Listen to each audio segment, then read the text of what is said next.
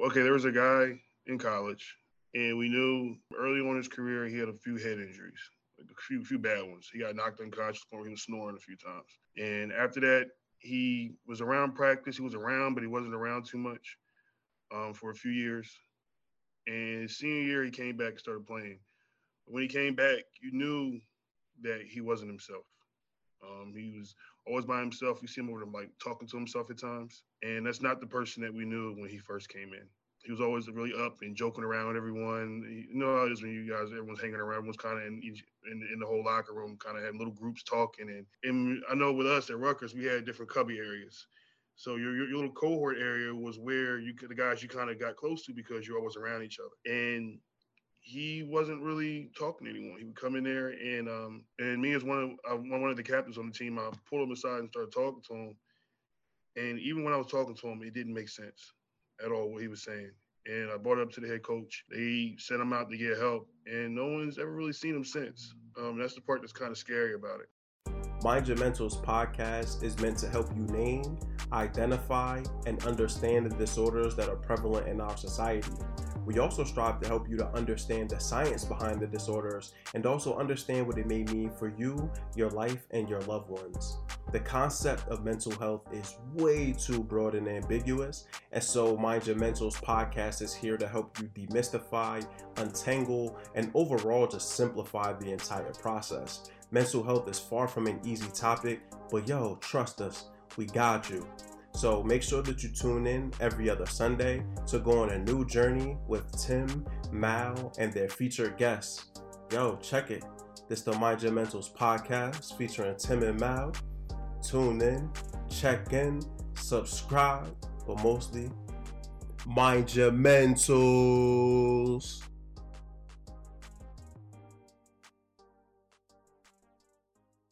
What's going on, everybody? Welcome to another episode of the Mind Your Mentals podcast featuring Tim and Mal. Really excited today to have this conversation. Well, I'm always excited, but our conversation today is going to continue to revolve around mental health as always. We're really talking about it from the standpoint of mental health with professional and college athletes, and really talking about what goes on behind the scenes for players that are also being able to accomplish on the field, but like have things going on as well in their own personal lives. And so today we are joined by Dr. Coakley and also by Desmond Wynn. And Tim, as always, Tim, how's everything going on your end, bro? Everything is beautiful. Everything is great on this side. Still riding the wave of a Big Ten championship. So, I'm good today. I'm good. I'm a little under the weather, but I feel really good. That's just carrying me right now. And so, Dr. Coakley, I wanted to give you an opportunity to introduce yourself really quickly. Hi, everyone. My name is Stephany Coakley. I am the Senior Associate Athletic Director for Mental Health, Wellness, and Performance at Temple University. In addition to that, I'm also the Director and the founder of Maximum Mental Training Associates. I work primarily with athletes in the mental health and well-being space. Primarily at Temple, I work with them trying to cope with a number of factors. Big factor recently, pandemic, but pandemic related to everything else that they have to do and have to be to all the people they have to do and be these things for. So that's what a large part of my work involves, just helping people learn to cope. And then with my private practice, Maximum Mental Training Associates, I work with athletes who just want to be great and who want to be able to capitalize on the power that their mind possesses by developing mental tools to help them consistently perform at a high level. Thank you both for having me on the show. I'm really grateful. Thanks. Absolutely. And thank you for being here. And Desmond, would you mind introducing yourself? Yes, my name is Desmond Wynn. I'm a former football player. Played college at Rutgers, which now we're in the Big Ten. So Tim and I are now rivals. I played for Tampa Bay until I got hurt, so I had a career in the back injury. Now I work in the school setting, the behavioral health setting, for previously known as Camelot. We just got bought up by another company, so I primarily deal with the youth, the inner city youth in Philly, who everyone kind of really turned their backs on, and I love just helping the kids and just trying to make a change in maybe one or two with other lives, because that's something positive, especially in the field that I work in. So thank you guys for having me, and I'm really looking forward to definitely sharing some of my personal experiences and just hearing a lot of other experiences. So thank you guys for having me. Thank you, Des. And I would just want to say, man, I go hard for Rutgers on this podcast, bro. So it's nice to have somebody that's not Michigan on here. Tim that had all his Michigan homies on the show already. So, you know what I mean? I'm glad to have somebody on here repping, man. You know, I do what it is. Score a red shirt, man. Let's go. All right, don't forget about Temple. No, of course not. Of course not. That's the hometown. That's the hometown university. But Yes, my younger, he's like my younger brother. He used to play for Rutgers years ago. He played offensive line. Shout outs to Hugh Ahern. So I'm always going hard for Rutgers too. Hugh, you know Hugh Ahern? Yeah, that's my little brother, man. I done known Hugh since he was 9 years old, man. Yeah, I know Hugh. Yeah. Yeah. He was younger than I know Hugh. Yeah. And we also have Mr. Dominique Curry here. Wanted to give him a chance to introduce himself as well. What's going on, y'all? Named Dom Curry from Philly. Former NFL player. Played with the Rams, the Panthers, and the Lions, and now I'm a current wide receiver coach with St. Joe's Prep, and I also coach E9 Eagles 13U national champions. All right, shout outs to the national champions. Dom, thank you for being here today. And so, Tim, let's just go ahead and dive into the questions that we have for our panelists. And thank you all for joining us today, and for everybody listening, thank you for tuning in. So we really, as the Monumentals, podcast has evolved, one of the things that Mal and I have been discussing is mental health and professional athletes and collegiate athletes as well. And so for Dom and Desmond, Dom, we'll start with you. When you were growing up in your early years, Dom, what did sports mean to you, and who first introduced you to sports? So my dad first introduced me to sports, but it kind of was already ran through in my family. Because my dad played college basketball and professionally overseas, and then my aunt, she played college basketball professionally overseas as well. So I was introduced at a very young age. But what it meant to me, it meant discipline. It meant discipline because kids in the back just dancing around. It meant discipline. For real. Because without being disciplined and to my craft, I wouldn't be able to do anything else. Like being disciplined to study and being disciplined to making sure I'm showing up on time, being disciplined to study and film. It just carried throughout my life, whereas it's still, until this day, I use those skills and those things that was installed in me from sports. So, Des, what about you? What does sports mean to you, and who first introduced you to sports? Let's see, my whole family played sports. Mainly baseball. So actually, people didn't know I actually grew up playing baseball until I got a full scholarship to my high school to play baseball. I had never played football or basketball before a day in my life. So everyone thought that I was going to end up playing baseball and play like pro. That was my goal. And my family was telling me, "Hey, Dad, you have a chance of doing this. This is your way of getting to college and your way of getting out." It was either that or join the Army or Marines, one of the armed forces. So, and that was my way of getting out. And it gave me structure. It gave me a lot of structure growing up because it taught me how to work together in a group setting. It taught me how to just really work hard towards your goals. I mean, of course, everyone wants to win. Everyone wants to make it somewhere, but it's hard when you got to put that time in. You have to put that all sacrifice. So I would say people who really showed me sports are my dad and my grandfather.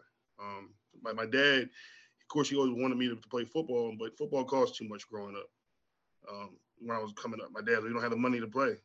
It's just you got to play baseball. It's cheaper, and I was good at baseball. And then when I got to high school, of course, it was free and I was bigger, so I said I'll try it out, and everything worked out in my favor from there. But it was me and my dad and my grandfather the ones who showed me sports, and really every single day in the yard working with me, whether it be throwing or once I started playing football, working on my stance, working on just changing direction and things like that. So my dad, my grandfather, and structure. is what sports gave me. I'm not gonna lie, I would have loved to seen a 6'8".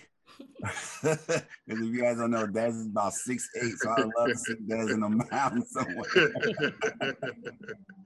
Oh man, but I mean, you guys brought up some things that I'm gonna bring up later. We talk about discipline, structure, getting out. I want to talk about that getting out a little bit more. But for Dr. Coakley, what sparked your first interest in working with athletes? It's a good question. I've always been an athlete myself, even though I didn't play football. But I guess I was more a jack of all trades. Coming from the Bahamas, 30 years ago, sports, even in the Bahamas, they've grown in the last 30 years to be more organized. So me growing up, it wasn't a hugely organized effort, but I always participated in sports as a student. My sports really were like field hockey. I did a little bit of track and field and softball. So I've always been, my dad used to be the president of the Softball Association of the Bahamas, or New Providence, which is where I'm from. So I've always been around it. I'd be at the park at least 3-4 times a week. So always been around sports, but my family really didn't push me in that direction at all. That was just not a thing that I guess my family did. Also, me being a woman, that wasn't something they pushed me to do as a woman. Anything I did sports-wise was usually pretty much frowned upon by my family, but I did it anyway.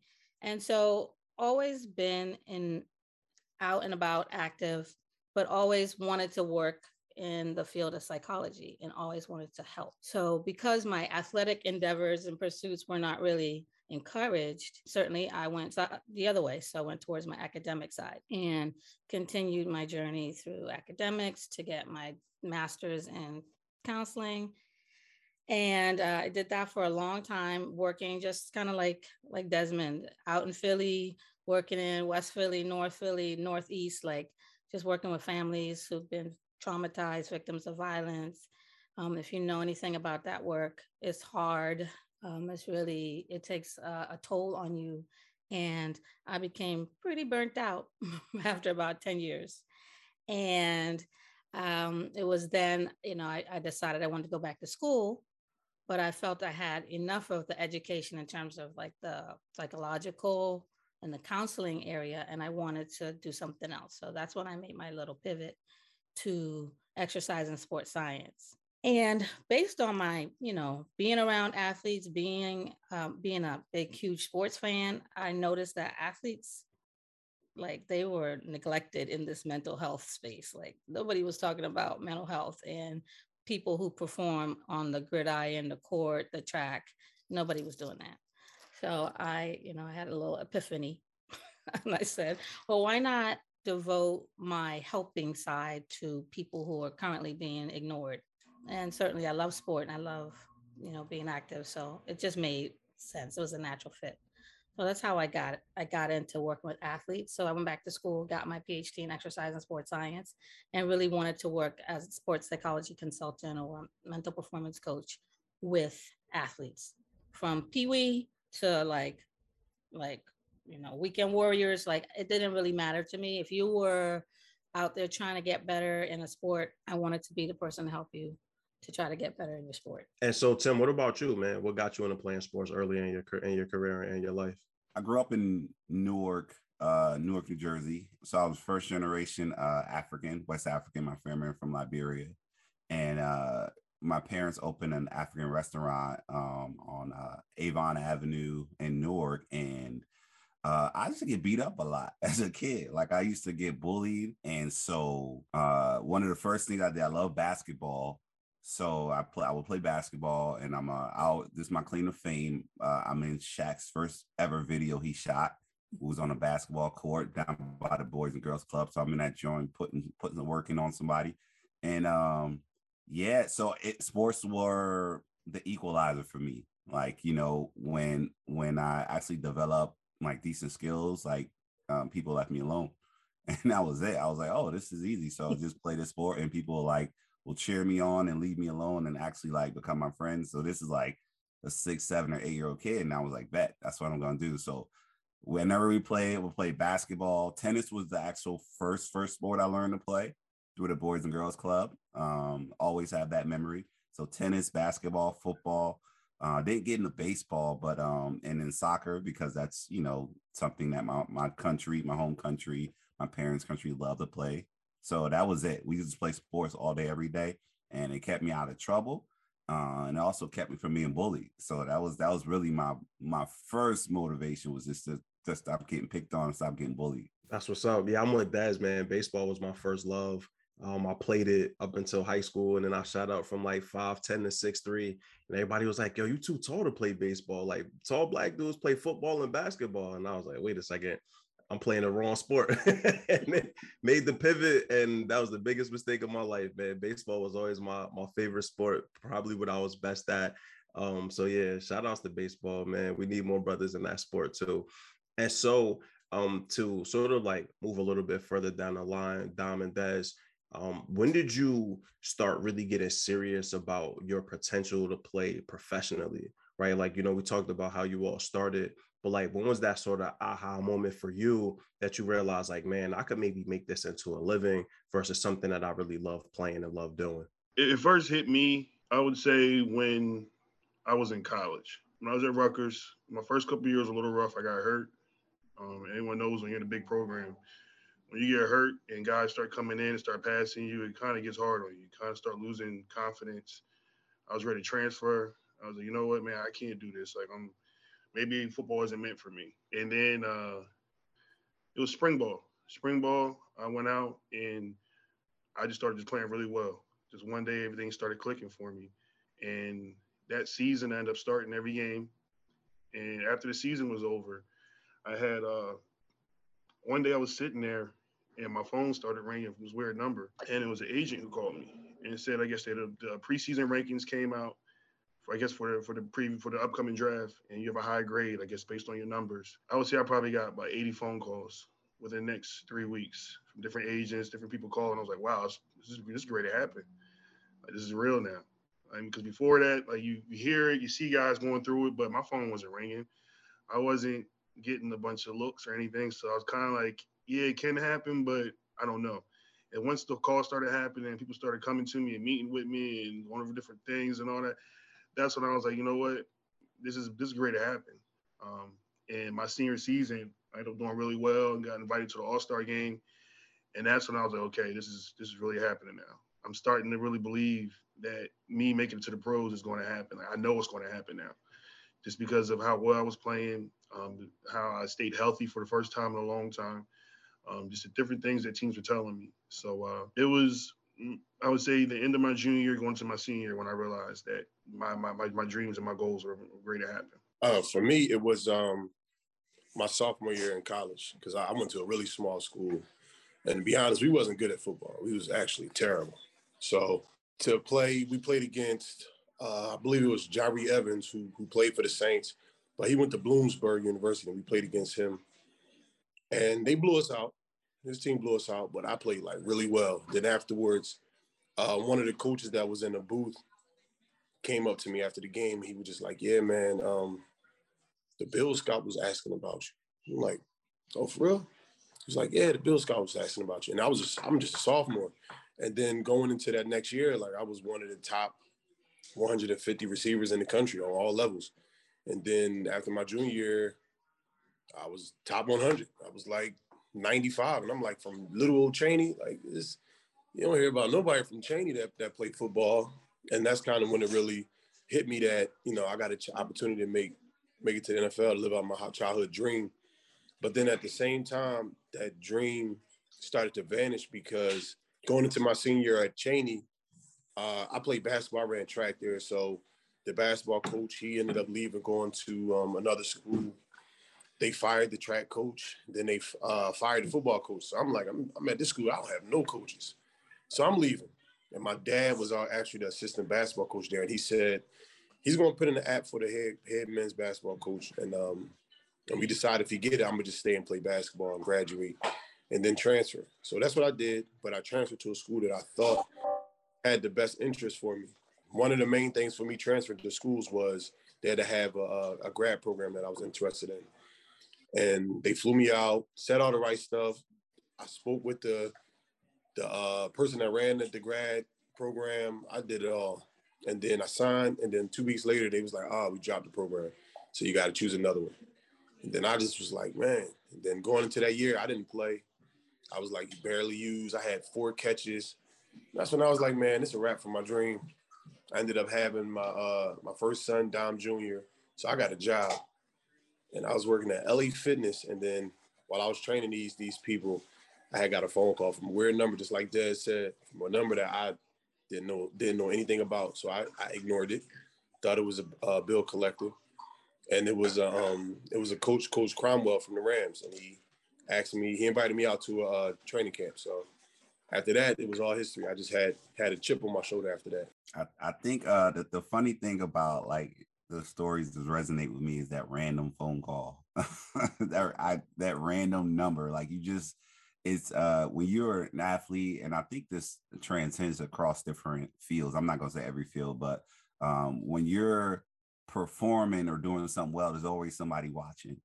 And so, like, one of the things that I would say we all as athletes in our young days, somebody instilled hard work in us. I don't know whether it was internally or some person just got with us and just introduced us to the sport or whatever. But somebody instilled hard work in us, and then we just kept on working. So like for you, Dom, like a lot of, and the thing that resonates with your story is a lot of people don't know, like a lot of guys who have long careers sometimes are guys who their first job was the supermarket, LA Fitness, personal trainer, sales. How many football players we know were winning the pharmaceutical sales, or medical sales, all kinds of things, and then you get that call, and then so that extra motivation is there, that chip on your shoulder is there. Mine came honestly probably my junior year going into my senior year. My first 2 years, I would say at Michigan, were definitely a disappointment. I was a receiver in high school, so then when I got to Michigan, coaches told me, and it was funny because during my recruiting process, all the coaches said, "You're gonna be a tight end. Like you gotta get this receiver thing." I was like, "Nope, I'm not." So I denied a lot of schools because they told me that I was gonna end up being a tight end, and I just said, "I want a shot. Just give me a shot. Let me do it." And Michigan was one of the only schools that said, "All right, we'll give you a shot." So I get it to Michigan. Mind you, I never touched the weight before in my life. In high school, I did a little 225. I was always working out, playing different sports. So I never really got in the weight room. I had my first weight room off season in the summer before training camp. I put on 25 pounds of muscle, like between eating and working out every day. I just blew up. And so my receiver coach, Eric Campbell, called me the Claw because my blocking on the perimeter, when I got a hold of them cornerbacks, it was over. So somebody was on the sideline or eating grass somewhere. So he was like, listen, the conversation came with like, here's the deal. You either going to sit behind these group of receivers for the next 2 years to get a shot your senior, junior year, or you're going to transfer or you're going to switch to tight end and play next year. And it was a no-brainer. I switched to tight end. I played. And it was a learning curve for me, just trying to learn a new position, learning blocking schemes. I never really blocked. I was always on a perimeter. So it was a learning curve.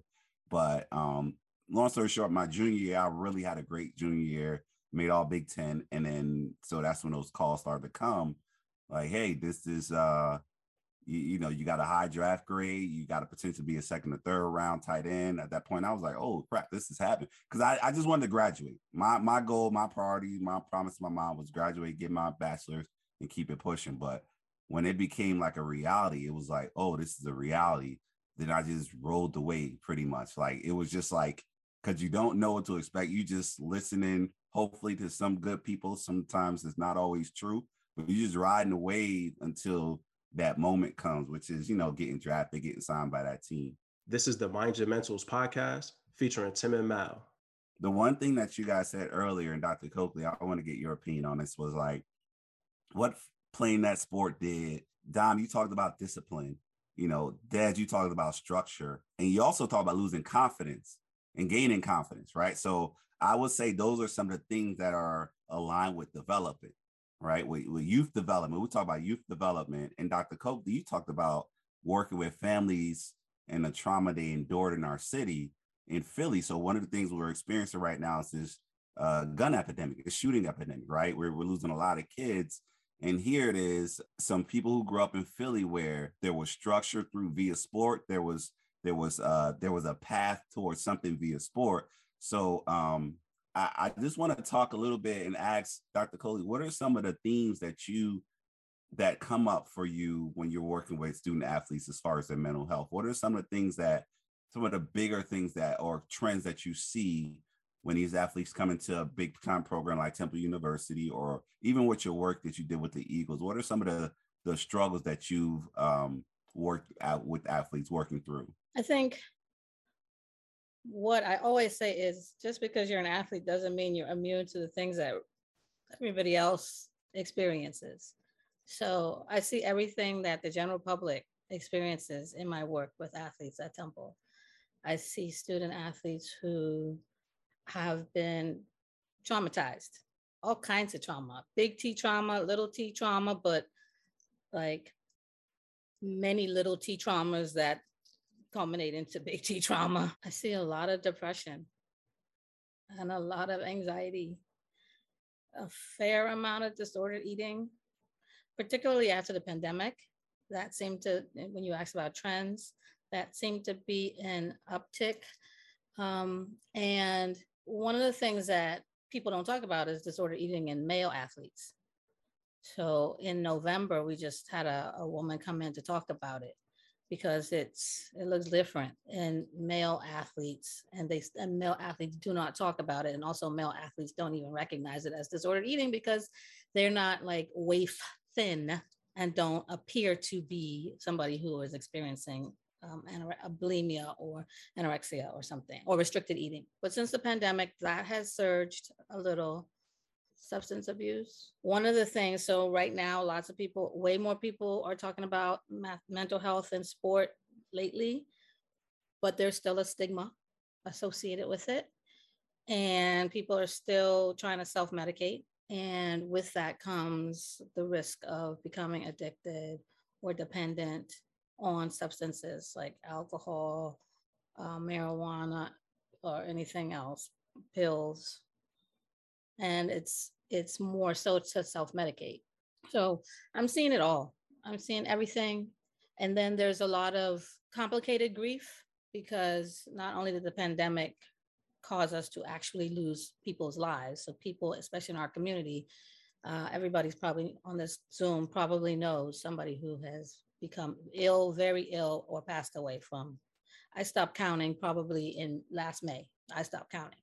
And so we've all experienced grief, but not just like the grief from a loss of life, but grief from loss of graduation, loss of season, loss of career, unexpected loss of season, and unexpected loss of career, unmet expectations due to the pandemic that caused serious effects from grief and loss. And we're going to be, uncovering the effect for years and years and years of all these losses so near to each other. And so, they keep coming. So those are some of the things, but I just want to point out that athletes aren't immune.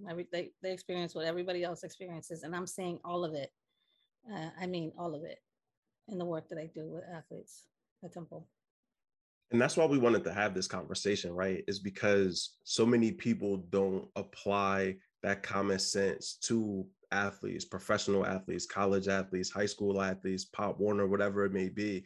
It's like we separate the mental health component and the stress of being a human being from playing this sport, right? Like all three of you, Tim, Des, Dom, you all mentioned how like at some point in your trajectory, even to making it to the pros, you had the question, is this for me? Can I do this, right? Like Dom, you were working at LA Fitness. Des, you had to fight through injuries. And so many times people don't think about the human component. We just see this person performing high. We have this expectation that they're athletes. So no matter what they're going through, like they'll be okay. And that's not the truth. And so, Dr. Coakley, thank you for providing that context there, because again, when Tim and I were talking about upcoming episodes, like this was one of the ones that we really wanted to dig into, because it's just not real, right? Like y'all are human beings, man. Like y'all go through hurt and pain and frustration the same way everybody does. And that expectation that like suck it up, be a man, get over it. It's just not realistic, man. I think I just want to point out, being an athlete does have some protective factors though. So some of the protective factors like the hard work and the discipline and the having something to be like driving towards, so that motivation, and also like team and being connected to a group and working towards a common goal. Physical activity, I mean, those are all, when we talk about things to help people recover or cope with mental health conditions, we talk about like not isolating and being with other people. We talk about physical activity. And so being an athlete, certainly there are protective factors associated with it. However, there are also some risk factors that are also associated with it, like injury and like having to move from place to place to place to place. So you're not really connecting with a community. But yeah, at the end of the day, human beings, people who have issues and things to deal with as like everybody else. And so, Dr. Coakley, thank you for that, those protective factors, because I definitely akin them to having boundaries and structures, and they go into that idea of routines and rituals when you talk about how do you deal with trauma, having expectations of what's going to be there next, or you don't have to worry about something surprising or coming out of nowhere, which is like what replays that traumatic experience. So, but I also know, and Des, you can chime in and Dom can chime in. I also know that those protective factors, especially when you get to that professional level, there is a component to just really masking some of the uncovered issues that you haven't dealt with throughout your life, right? So if you're dealing with depression, your consistent routine keeps you in a line with, okay, I'm doing this, right? This is my structure. This is my day plan. Especially when you're a pro athlete, you have your season plan and a portion of your off-season plan, right? So then, Des, can you talk to me a little bit about maybe some of the things you saw or experienced with either your teammates or with yourself that you knew something wasn't quite right, but how a guy kind of like lived their life where maybe they might have been some mental health issue? What's some things that came up for you? Okay, there was a guy in college, and we knew early on in his career he had a few head injuries, like a few bad ones. He got knocked unconscious when he was snoring a few times. And after that, he was around practice. He was around, but he wasn't around too much for a few years. And his senior year, he came back and started playing. When he came back, you knew that he wasn't himself. He was always by himself. You see him over like talking to himself at times. And that's not the person that we knew when he first came in. He was always really up and joking around with everyone. You know how it is when you guys, everyone's hanging around, everyone's kind of in the whole locker room, kind of had little groups talking. And I know with us at Rutgers, we had different cubby areas. So your little cohort area was where the guys you kind of got close to because you're always around each other. And he wasn't really talking to anyone. He would come in there and me as one of the captains on the team, I pulled him aside and started talking to him. And even when I was talking to him, it didn't make sense at all what he was saying. And I brought it up to the head coach. They sent him out to get help, and no one's ever really seen him since. That's the part that's kind of scary about it. You've seen something like that. You've seen guys who have different anger issues, do different things. You see guys who will be fine 1 second, you say one wrong thing and they explode. And it's like, yo, you good, man? Like, you're just joking. I mean, you can't joke like that. It's like, well, everybody's laughing. I'm sorry, man. I didn't mean to cause any problems. You see certain guys who, and this is one thing that isn't talked about. When you get injured and you're in that kind of setting, it really plays mental issues on you. Like, your mind goes crazy just because I know for me, I had never really been hurt before college. So you've always kind of been a star athlete, never been hurt, and now you're hurt. Now you're trying to get back to your normal self, and now your body works different. Now they've went and you had surgery. Like I had shoulder surgery my freshman year. Trying to come back from that was hard. Now they have me in there in a sling every day lifting, and now I'm trying to get back, and I don't know how to deal with this. I don't know how to deal with the pain every night. I don't know how to deal with rehabbing every single day to come back just to play a sport that I know I'm good at. You have setbacks at times, and those setbacks were really kind of threw me off. There were times where I thought everything was going well, and now they're like, well, now we have to go in and fix something because the surgery didn't go as planned. So now being out a whole season turned out, now being out part of a season turned to a full next season. And that's kind of hard to really still sit there and play through. So there's a lot of things. I mean, there's countless of guys that I've seen come through who have had mental health issues. And that's where you just gotta try to talk to guys and just try to just be there for them. Sometimes just to listen. Sometimes you just need somebody just to vent to. And that's something that you lose when you kind of leave that team setting. I mean, you're there 1 second. I know, Dr. Coakley, you were saying how being in that team setting can kind of help you sometimes, but when it's taken away from you like that, and you have it every single day. I mean, as athletes, you get into a regimen, like, this is how I do every single thing. Every single day I did the same thing before practice, the same meal after practice, usually the same routine. And when that routine is cut and now I'm back home sitting around everyone else around the house asking questions, it's like, I don't feel like being here. I want to be with the guys. And you don't have that anymore.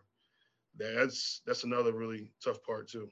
Thanks for that, Des. I definitely resonate with that, like that grief. And I think it's a sense of grief and loss. When you lose that system, when you lose that camaraderie, that's when you talk to like retired athletes, whether it's football or any sport, especially team sport, that's the number one thing that a lot of guys say. And you would think it's the money, but it's the camaraderie, the camaraderie, your teammates, that fellowship. When you lose that, it has a huge impact on your mental, emotional health. So thanks for bringing that up, man. And then, dealing with injuries, the thing with injuries to me is aligning with feeling like you have failed at an expectation, right? So I expect to have this type of year, I expect to play this type of game, and then I get injured and I can't fulfill that. And so while everybody else moves forward, I'm on the sideline just watching and having to like get back, like you said, but also like you're in a different regiment. You're in a regiment to where you're trying to like heal your body, and mentally, nobody, at least for me, when I went through injury, nobody was checking on mental health when I was trying to come back. It was all about my body being back better, right? So it wasn't about my mental or my emotional states. It was all about building my body better so I can come back and contribute to the team, whether that was college or pro. So I appreciate that perspective, man. I think that's very important. Dom, any feedback you got, Dom, for like what some of the things you saw? I know for me, some of the things that I definitely saw for sure was substance abuse, like college and pro. And I admit, definitely, I struggled, not necessarily struggled, but I definitely participated in over excessive use of alcohol. But that was the norm. So that's another thing, normal trends, right? That was kind of like what we did. We played extremely hard. We worked out hard. And so everything we did was like 1,000% to the max, including partying and hanging out. So that's when folks see a lot of athletes when they get into trouble. It's a conditioned experience. I'm not going to generalize, but it's very much conditioned that you work hard, you play harder. The harder you work, the harder you play. And that's what happened, right? So substance abuse became an issue. Volatile or toxic relationships was an issue I saw. Infidelity, with guys who are married, who are pro. There was something there about just being able to commit. I think if I could theorize, one of the things was just uncertainty. When you're making decisions, you made a decision based off of how somebody looked or what they presented, but there wasn't really time to get to know that other person, right? So you're in a marriage and you're really not ready to be married. And so, you have a high divorce rate in the NFL, I think other leagues as well, because of those things that are foundationally important were not established in the beginning, which just kind of fall into. So that's the thing about pro athletes a lot is we fall into a lot of negative maladaptive behaviors just because of the trends and what has been done traditionally for years. But we really, really openly took time to really talk to each other about our mental health and our emotional state. So Dom, question for you. I know you're on the move, but like, what are some of the things that you felt you saw were some of the mental health issues that, your teammates or you experienced? One of my teammates experienced just from being on a practice squad, literally being here Monday, going Tuesday, back Thursday, going Friday, brought back the following Wednesday. Like, he didn't know what to do with his life because he just was so all over the place. And he struggled with it because he'll be on a practice squad. He'll come in. He'll put together a great week of practice, but he wouldn't see the field. He wouldn't get brought up, and he'll get cut. And then he'll get picked up by another team, and it was like a never-ending story for him. So he really struggled with believing in himself. He felt like he wasn't good enough, and it was tough on him. He ended up drinking a lot, gaining weight, and then eventually he couldn't find a team because of his weight issues. And for me, it was just the me kind of grasping being cut. It was the first time I ever got cut. I've never been cut before, literally ever. And to have somebody bring you up to the office and literally tell you, like, you know, in a nice way, but basically saying, like, you're not good enough for this team. That hurt. So when I first got cut by the Rams, they were in St. Louis at this time. I literally, after I got cut, I took it well right there. I hurried up and got out the facility because I didn't want to really see my teammates. And I drove straight to a drive-through liquor store, like, straight to a drive-through liquor store. And I bought me a couple bottles of alcohol and went home and just sat on my couch, didn't eat, and I just drank. Didn't turn the TV on, didn't call anybody, didn't tell anybody. And then my phone started ringing because, you know, it hit the news wire. So everybody's calling me like, oh, what happened? I'm not answering no calls. I'm just literally sitting at home, just drinking my life away for like the next week because I didn't get a phone call from another team. And all I did was just drink. And that actually semi-spiraled out into a problem for me because all the trials I had, I was slightly hungover. When I went to a Detroit tryout, and because you know, Des and some of y'all know, you don't know when you're going to try out. You literally will get called. Like, I got called right now, and they'll be like, "Can you make it to the airport by 6 o'clock?" Like, it's either yes or no, and you should never say no because if you say no, they might not ever call you back. And I got a phone call like that, and I just partied hard the night before, like super hard. And I was like, yeah, I can make it to the airport. And I went out there slightly out of shape and I literally did good enough to get signed by them.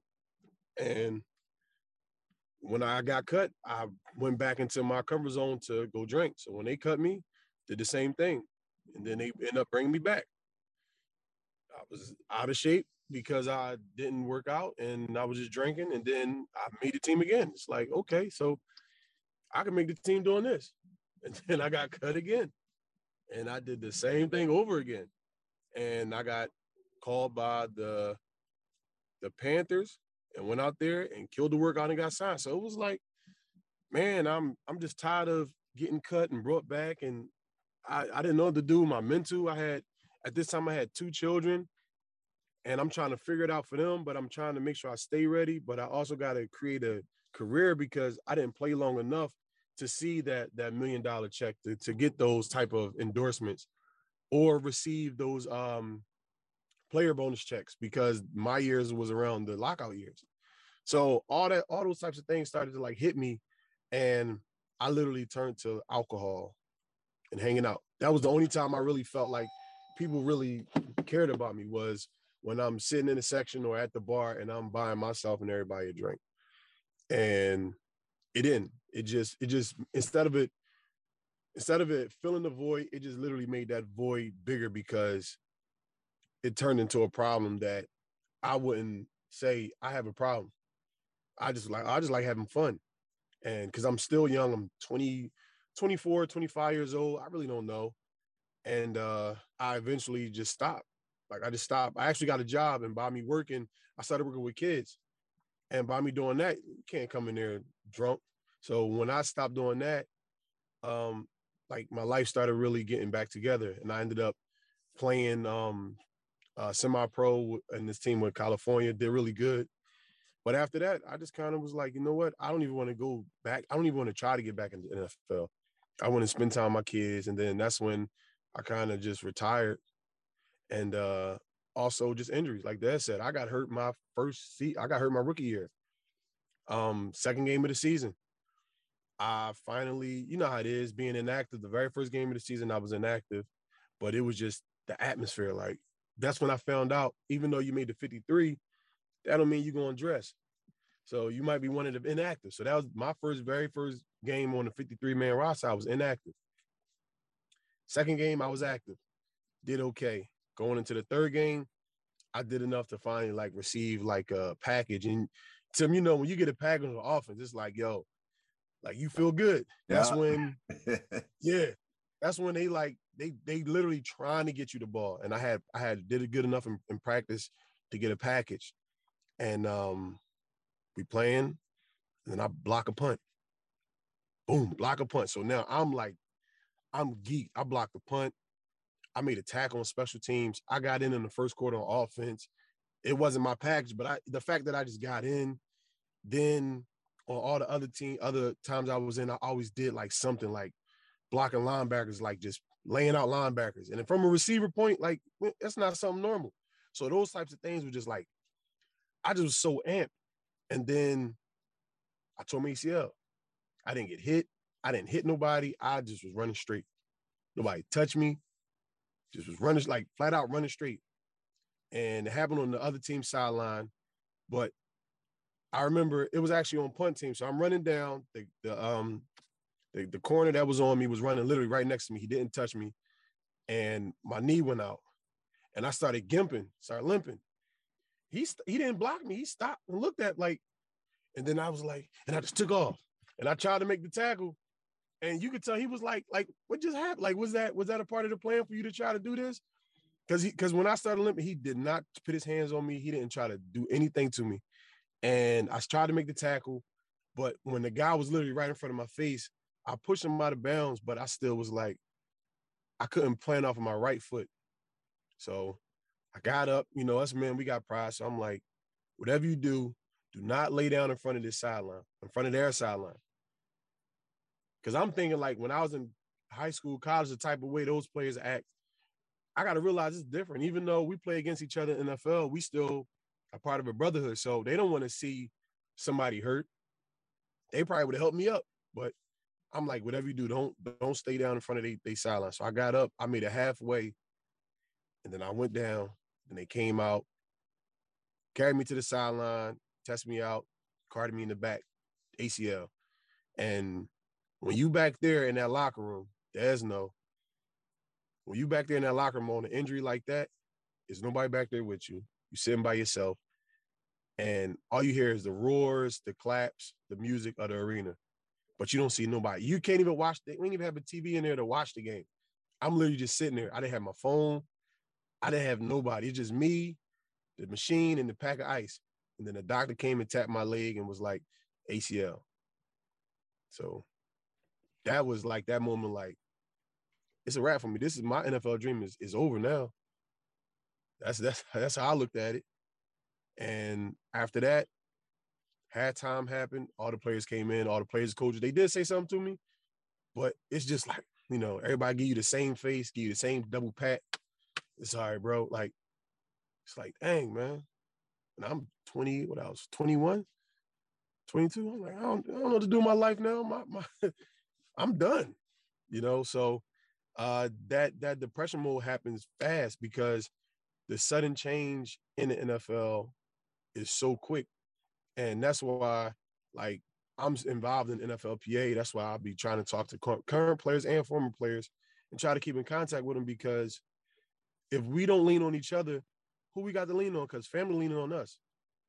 They lean on us for money. They lean on us for even if we don't got it, they looking at us like, you the person that we lean on. So now it's like, who do we lean on? So I always just try to make it my business to talk to other players, talk to teammates, just check up on them, and be involved with NFLPA as much as I can. It's so real on so many levels, because as you say that, I could imagine how many guys will listen to that story and literally can imagine it, and I could see the whole thing, literally see the whole thing, from the getting hurt, not trying to show that you hurt, and being in that locker room by even at college. even at college for me, like my last year in Michigan, I tore my MCL last game of the season. Same thing. Once you go in the locker room, you by yourself because they, especially mid-game, because they're still trying to win the game. So the priority is the game, is not necessarily the player. And I'm not knocking it. That's the reality. So you find yourself a lot of times isolated when you're trying to work out, when you're trying to make it back. You're at the beck and you're at the mercy of the league, of the team that's going to give you a shot. Where, like I said, like, you know, somebody's always watching you work hard and you never know somebody's going to call you. There's the other side, is you never know somebody's going to call you. When you want it, you can want it all you want, but it's up to them. So you're really at the mercy of the team, at the league, and it's hard. That depression does settle in. That isolation does come in, because as you have that locker room camaraderie, as you have that brothership or that fellowship, it's not just about men who are playing football. All sports, team sports, you also know that when you leave that space, if some of those friendships and those fellowships aren't genuine, you can find yourself isolated a lot of times and alone and on your own. And like you said, when your family's dependent on you, whether it's financially or whatever it might be, if they become accustomed to that lifestyle and it's not there no more, sometimes they turn their back on you. And that's the reality of being a pro athlete. And so when you see athletes going through things that, you know, making tough decisions or have issues with substance abuse, these are some of the reasons why it happens. Everybody has a different reason, but these are some of the reasons why these things happen. You know, these experiences are real. That isolation is real. And like we said, it's human beings across the board. This is the Mind Your Mentals podcast featuring Tim and Mal.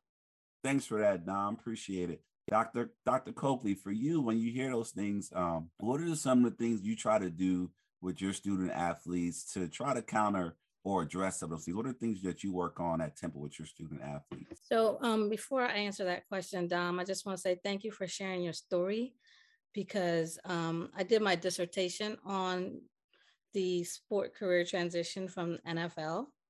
And I can tell you, I heard that story about just like, what am I do now? And the couch and just sitting there, whether it was just doing nothing, whether it was drinking, whether it was using something else. Like, that is, you know, unfortunately it's common because it is such a shock. And it does put you in a state of, what am I going to do? Because you were doing that, what you had planned to do, and it just got taken away. And so there's no plan B. So some of the things that we do, if a student athlete is hurt at Temple, more often than not, our athletic trainers reach out to us in my department immediately or within the next like 24 to 48 hours to let us know, like, the student athlete has been injured. Somebody reach out to them to bring them in to at least have somewhere they can go to get support for all the things that they're feeling that are new and confusing and uncertain. I can be honest, maybe 50% of the time a student athlete will take us up on that.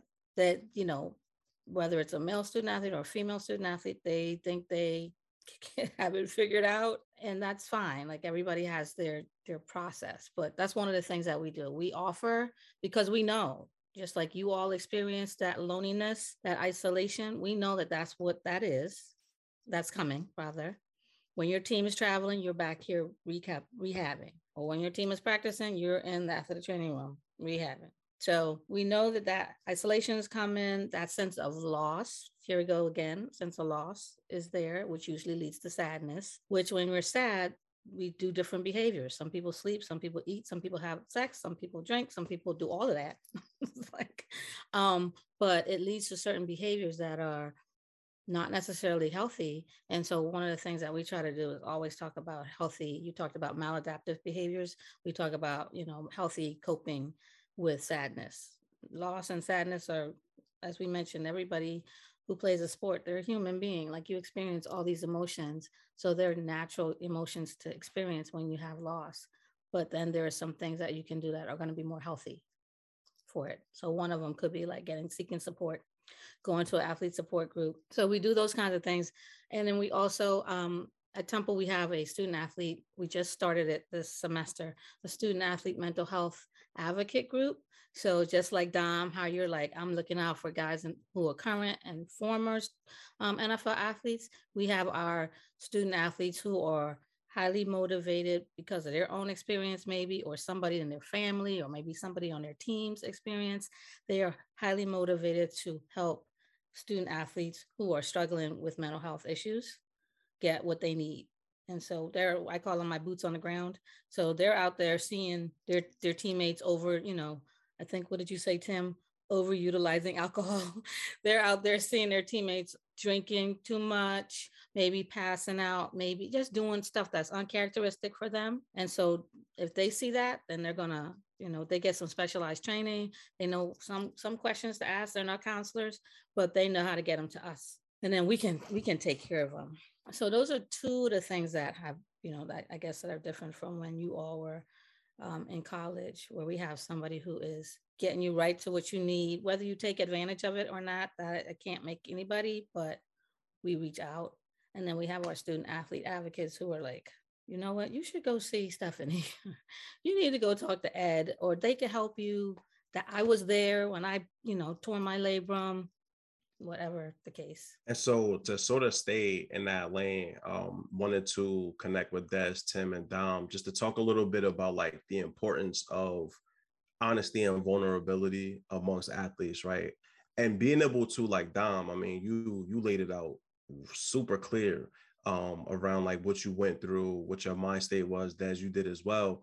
And so, we see professional athletes make it to the pinnacle of success, making tons of money, but then still falling victim to substance abuse, right? Getting caught up in domestic violence. As you had mentioned, a guy had several head traumas and then all of a sudden was just a different person. And so, I would love to hear from you all, like, what do you see as the importance of being able to be honest, right? Like, just this season in the NFL, we saw Lane Johnson step away from the game, right? And prioritize his mental health. And the fans didn't love it. And, people had all types of comments. Other former professional athletes had all types of things to say.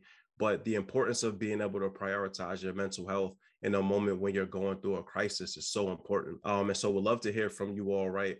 Like, what do you see as the benefit of being able to be honest, being vulnerable, and, what are the benefits of being able to go and seek help? I'm going to start with this because this is something I know I'm definitely trying to work on. So it's a two-part thing. I'm trying to work on making sure that if I see a former or a teammate, whether it's pro or college, and I ask, how you doing? I genuinely mean it, right?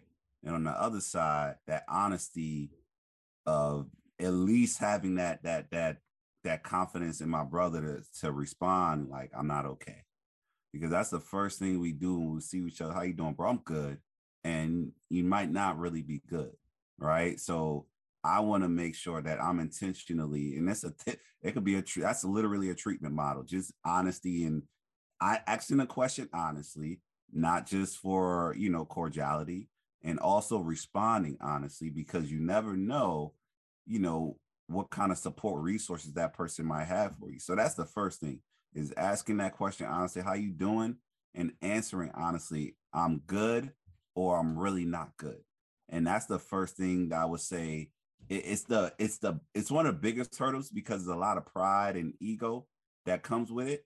But that's also the thing that keeps us in that isolated space where we don't want to connect with each other and we don't want to talk about what's going on, is because we're struggling with shame and guilt that we're not okay, right? So, and it's a human thing. The same things happen with folks who don't play sports in every industry everywhere. So just really working on that ability to be vulnerable and answer that question truthfully, like, no, I'm not okay. That's something that I would say is really important within our brotherhood, within our fellowships, different sports, different teams. Like, when we ask each other how we doing, just really being in a space where we can answer honestly, and then we can have some support to go with it as well. So that's something that I'm really trying to take on and embrace and own. Like, when I ask that question, I don't just get the first answer, the knee-jerk reaction. I'm like, no, really, how are you doing? And I just, I'm putting it out there. When I ask my brothers, when I ask my sisters in the sport, how you doing? Answer me honestly, answer me truthfully. And then we can maybe see what kind of support and help we can get for each other. Des, what you think? There's a few things I want to say. I think as athletes, I know even for me, being I know playing a sport like football, you're known as being like a person that can't be hurt. There's nothing ever going to be wrong with you. You're bigger than everyone. You're stronger. I mean, we're on TV all the time, and to have to say you have something going on with you mentally wrong with you, now that's national news. Now everyone knows your business, and it's something a lot of people they don't want to put out there because they feel as though now I want to be labeled as being like this or like that. But everyone, like, there is no picture for what mental health looks like, and I've learned that after working in the field now that mental health affects everyone in some kind of way. Every single person deals with it, no matter what you look like, who you are. And just because you play football, just because you're on TV, just because you wear a number or make this money, doesn't mean that you don't go through those same problems as well. And that's something that I know even for myself, like hearing Dom's story, I'm literally sitting here running back the story in my head. I'm literally just sitting here picturing what I was doing when I got that phone call and how it affected me, how I literally sat on the couch and just drank because I literally, my phone would ring. I would put it down. I'm like, I'm not answering my phone. I'm not answering questions as to why I'm not playing. What's going on? How come I'm not doing this? How come I'm not doing that? I'm like, yo, man, leave me alone. Like, I don't know. I don't know what I'm doing now. My whole life has been geared and focused towards this, and now it's going. What do I do? I have my college degree, but what do I do with that? I don't know where to work at. I don't know who to call for this and that. I mean, everything's kind of been kind of put in front of you, and now go and do it, and you do it, and now it's like saying do it on your own. Now go and find your own direction in life, and that's a really hard thing. It took me a while to get to the point where I'm like able to now kind of do things on my own and kind of really kind of have some kind of direction in my life. And there are, and even people around you don't even know what you're going through. I was talking to my mom last year, and she had watched a few movies on football and injuries and she asked me questions that she had never asked. She said, Des, I never knew you were going through that. I never knew that you felt this way. And that was, she was at every game. We talked every day. And because of the way that the coaches break you down and build you back up to be, nothing's going to bother you. You don't miss practice. You don't miss games. You don't, because you're sick, you don't miss time. Because you had death in the family, you don't miss time. There's everything around you is kind of like you. How do I say it? Like it's like you aren't human in a certain sense. You are a football player, and that's it. And and because of the way that I don't know how it's for everyone else, but because of the way that we were broken down and built back up, it's like you don't have certain feelings and emotions. You play football, you get up, you go to practice, and you give us what we ask for. And anything outside of that, we will get to it when it's time. But right now, football is priority number one. And when you are brainwashed in a certain sense that way, it really affects your life in so many other ways that you don't realize because you're not seeing clearly. You're not seeing that I need to make sure that mentally I'm okay. I'm not making sure that it was like these aren't positive people I'm around, or that drinking is the way that I handle this and that. Like Tim, I heard you say that you kind of normalized drinking. I was thinking the same thing too. I did. I got hurt my freshman year, and it was Nels party. I'm hurt. I'm not playing. I'm not around anybody on the team all the time. I'm always by myself. So now it's drinking party, and it hit me one day when a guy saw me at a party. He was like, "Des, you aren't drunk. You always drunk." And I was like, "Dang, man, I can't come out and be sober." Like, and that's when it kind of hit me. Like, all right, I need to slow down with this.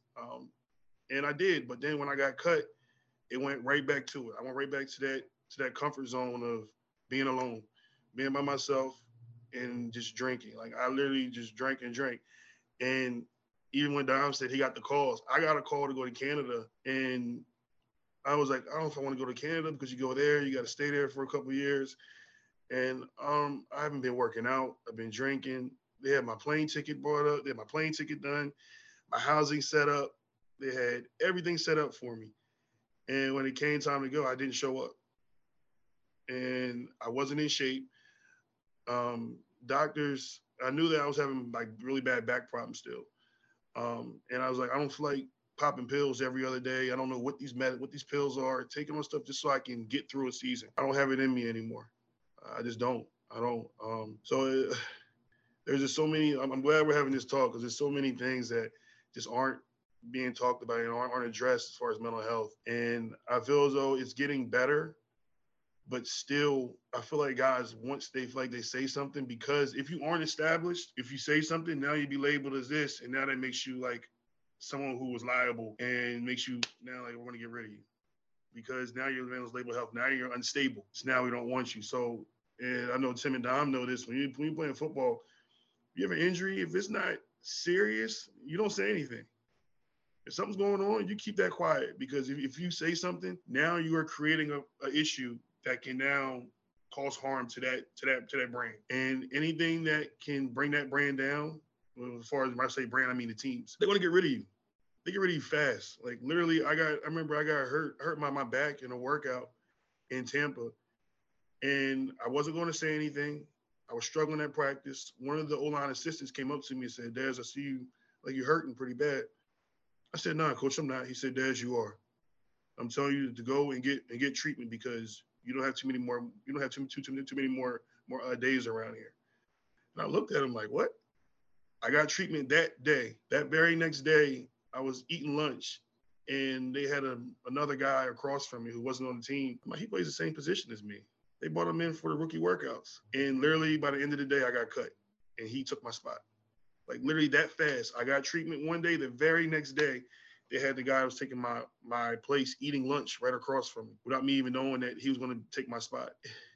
It's just it's sad that the business works like that, but you understand this is a business at the same time. But we are people, and we need to make sure that we're okay first, because if we're not okay, it affects everyone around us. And that's something also I had to realize, that it wasn't what I was doing wasn't just causing harm to me, it caused harm to my family because now they're stressed out and they're worried about me. My friends, and everyone who's kind of in my circle was being affected by the choices and the things that I was doing without me even realizing, until later on I started seeing the whole big picture. So that's my stance on it. And Dom, listen, and with you, what are you thinking? I'm thinking it starts. It starts at a young age.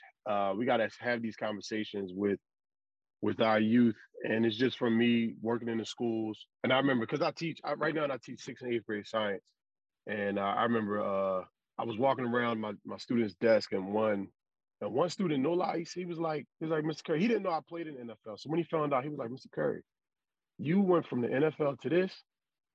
I was like, "Yeah." He was like, "Tragic." Like, tragic. Like, I'm like, what do you mean by that? He was like, "You went from literally playing in the NFL to teaching here in North Philly. Tragic." I said, "It's actually not tragic." I couldn't even have like that real conversation with him right then and there, but I let him know like it's not tragic, man. And it just goes from the mindset from that. And then another time I had a conversation with some students, and I was like, when y'all think here NFL, what do y'all think? They was like football, girls, parties, money, good cars, big houses. That's all they think. That's all they think about. So no matter if you play a day in the NFL, they automatically think you're rich, off the rip. And then also with me coaching youth football, I see how these parents are pushing their kids because some of them never made it to that level. So they're trying to push their children to make it to the level. They're trying to live through their children. Some of them hear what other people say of how good your son is or daughter is, and they run with it. And with people that's really using youth sports to make money, they're opening up bigger cans and bigger fish to fry for us parents and for us people, because now you got 10-year-olds that's ranked number 1 in the country. He may not grow, but he's the number 1 ranked left tackle in the league. And let him be 18, 19, he's still 5'10", 170 pounds. He's not being that left tackle in the league. So what I try to do is I try to be real with them. I try to be open book when I talk to my players. When they ask me questions, I just let them know. I always ask them, "How you feeling?" And I talk to them as well. And there's been a couple of times where I did talk to them about what I battled. I don't talk more so about the drinking part, but I'll talk about depression. I'll talk about losing my spot when I'm playing. What did I do? How did I manage? As a receiver, we got to catch the ball. And I always talk to them. My oldest son, he plays wide receiver. He had a year where he had a lot of drops. And I didn't tell him like what to do. I just told him how I was able to cope with that and get over that. So letting them know, like, even though we're in NFL, we make mistakes. We go through things just like regular people do. And they have to look at us like regular people. The fans, the world, they put us on a pedestal that some of us don't ask to be put on. And when they realize, like, you're down to earth, you're a normal person, that's the first thing they say. I ain't know this how you is, Don. I didn't know you'd be like this. Like, how am I supposed to be? I'm supposed to be obnoxious. My nose turned up to you because I play in the league. Like, they have their own persona of NFL players. And just like Dad said, we're supposed to be tough. We're not supposed to feel hurt. So I try to make sure that the people I coach, I ask them, how are you? I don't only ask about football, I ask about life. What's going on? Making sure they're eating, because that, with them growing up, that could be something that's messing with them. What's going on in school? Like, you okay with uniforms? Do you have enough like sneakers and things like that? Because those little things could create mental problems that they're not going to say because they don't feel comfortable talking about it. So I just try to make sure that they understand that at your early age, listen to your body for one, and make sure that you're able to talk to someone that you truly trust. Don't talk to everybody, but someone that you truly trust, because sometimes we just need somebody to listen. We may not need advice back. We just need that open ear, because we can't really talk to nobody. Because even when we was in the league and we would talk to our teammates, our good friends that are also in the league, they're going to tell us to try to sweep everything under the rug. Like, all right, man, yeah. I could be like, yo, man, I'm struggling with depression. I don't know what's going on. I'm tired of getting cut and then picked up and cut again. Instead of them saying, like, yeah, go talk to a professional, they like, yeah, man, that's how it is, man. You got to do what you got to do, dog. You got to toughen it out, man. You got to get with that team and stick. Like, it's like, bro, I just told you I'm going through depression. And instead of you saying, like, maybe you need to talk to a professional or just listening, you want to suggest me to sweep it under the rug and do what I got to do just to get picked up again. So those type of things, it just goes on, and we got to be able to talk to each other and listen to each other. So I think starting at a young age with these kids, because my son team played down in Florida for the national championship. And when I was talking to all these other teams and players and coaches, everybody down there think they make it to the NFL, which is okay. But the truth is, everybody's not going to make it to the NFL.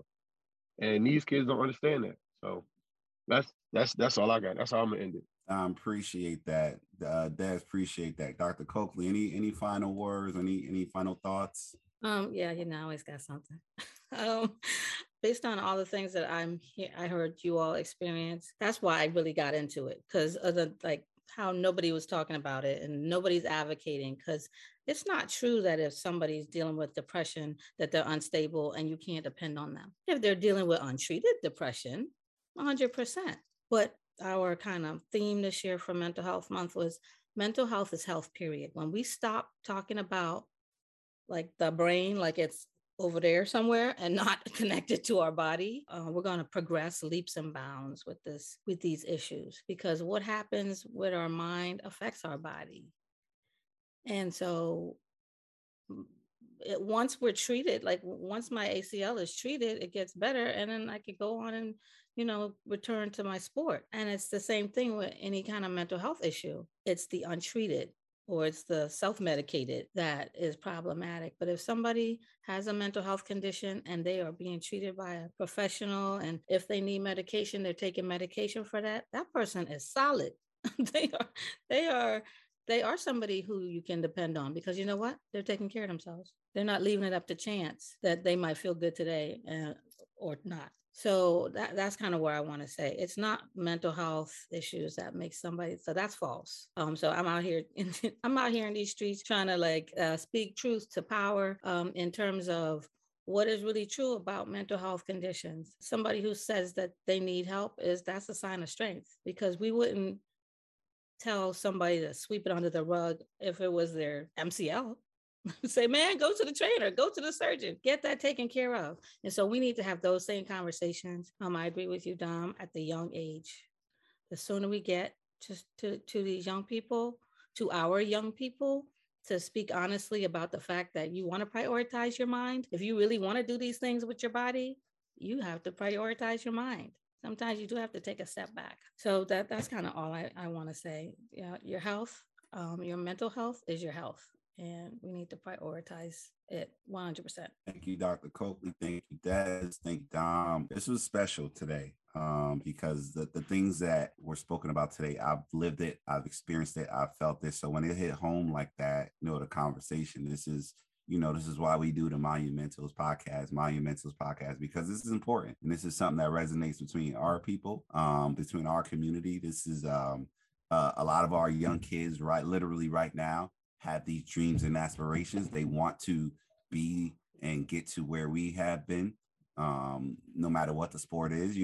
This is not going to be something that's going to end, where kids see sport as a way out. And it's a vessel, it is a tool. It can be a part of like Des talked about earlier, getting out, right? What's getting out? Getting out's a whole mentality. That's a whole nother episode. Getting out, what are we trying to get out from? And it's real. There's a real reality that we want to get out.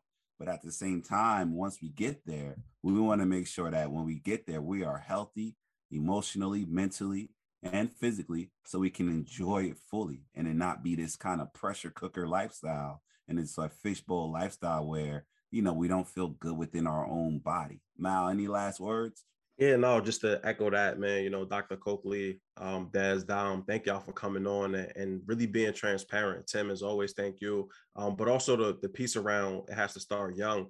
I love that all of you all are positioned in places where you're having conversations with younger folks about mental health, right? Because the earlier that you can start building those routines, the earlier that you can start normalizing the fact that what Des said earlier, we're all struggling with it, right? Like I was diagnosed with depression, clinical depression at 15, and it changed my life forever, right? I've had to normalize, and then came anxiety, then came post-traumatic stress. And so like through all of those different phases and all of those different diagnoses, I had to continue to adjust. And Dr. Coakley, you made a really good point. Once I got back on medication, once I really took my therapy seriously, once I stopped smoking weed all the time, is when I really became the best version of myself, right? Like you're not a liability when you are taking care of it. And when you are aware of it, you're a liability when you're not doing the work. And so, the Mind Your Mentals podcast exists because these conversations really amongst the Black community weren't happening. But then when you zoomed out amongst athletes, they're not actively happening at the surface level. And so anytime that we get a chance to have these conversations and we get a chance to bring on folks that made it to the NFL, that saw a professional league, that had a chance to live out that dream, but then also had to adjust to a different life, to a new normal. And Des and Dom, y'all really brought it, man. And Dr. Coakley, you brought it. I appreciate y'all. Love y'all too, man. I wish y'all nothing but success. I'm sure this won't be the last time that we have y'all on the podcast. So, definitely look out for other episodes and other opportunities for us to connect, because the message that you shared today is important. And, we want to make sure that we're getting it out to the people so that they understand, the first step is realizing that you have something going on, and then you got to do the work. Right? The same way you got in that weight room to get strong, and the same way you practice your steps and your routes and you get your reps in, got to get your mental health reps in, man. It's no avoiding it. So, mind y'all mentals. This is another episode of the Mind Your Mentals podcast featuring Tim and Mal. Stay present, stay positive. Have a good one. Thank you as always for listening to an episode of Mind Your Mentals podcast featuring Tim and Mal. If you'd like to reach out to us, you can always contact us through our Gmail account at mindyourmentalspodcast@gmail.com, or reach out to us through our website, mindyourmentals.com. That's MindyaMentals.com. Also, please make sure to follow us on all of our social media pages. You can find us on Facebook, YouTube, and LinkedIn at Mind Your Mentals Podcast featuring Tim and Mal. On Twitter at Mind_ya, that's YA_mentals, and on Instagram at MYM Podcast. As always, we really appreciate you. Stay present, stay positive, stay focused on your mental health. And if you ever need anything from us, don't hesitate to reach out.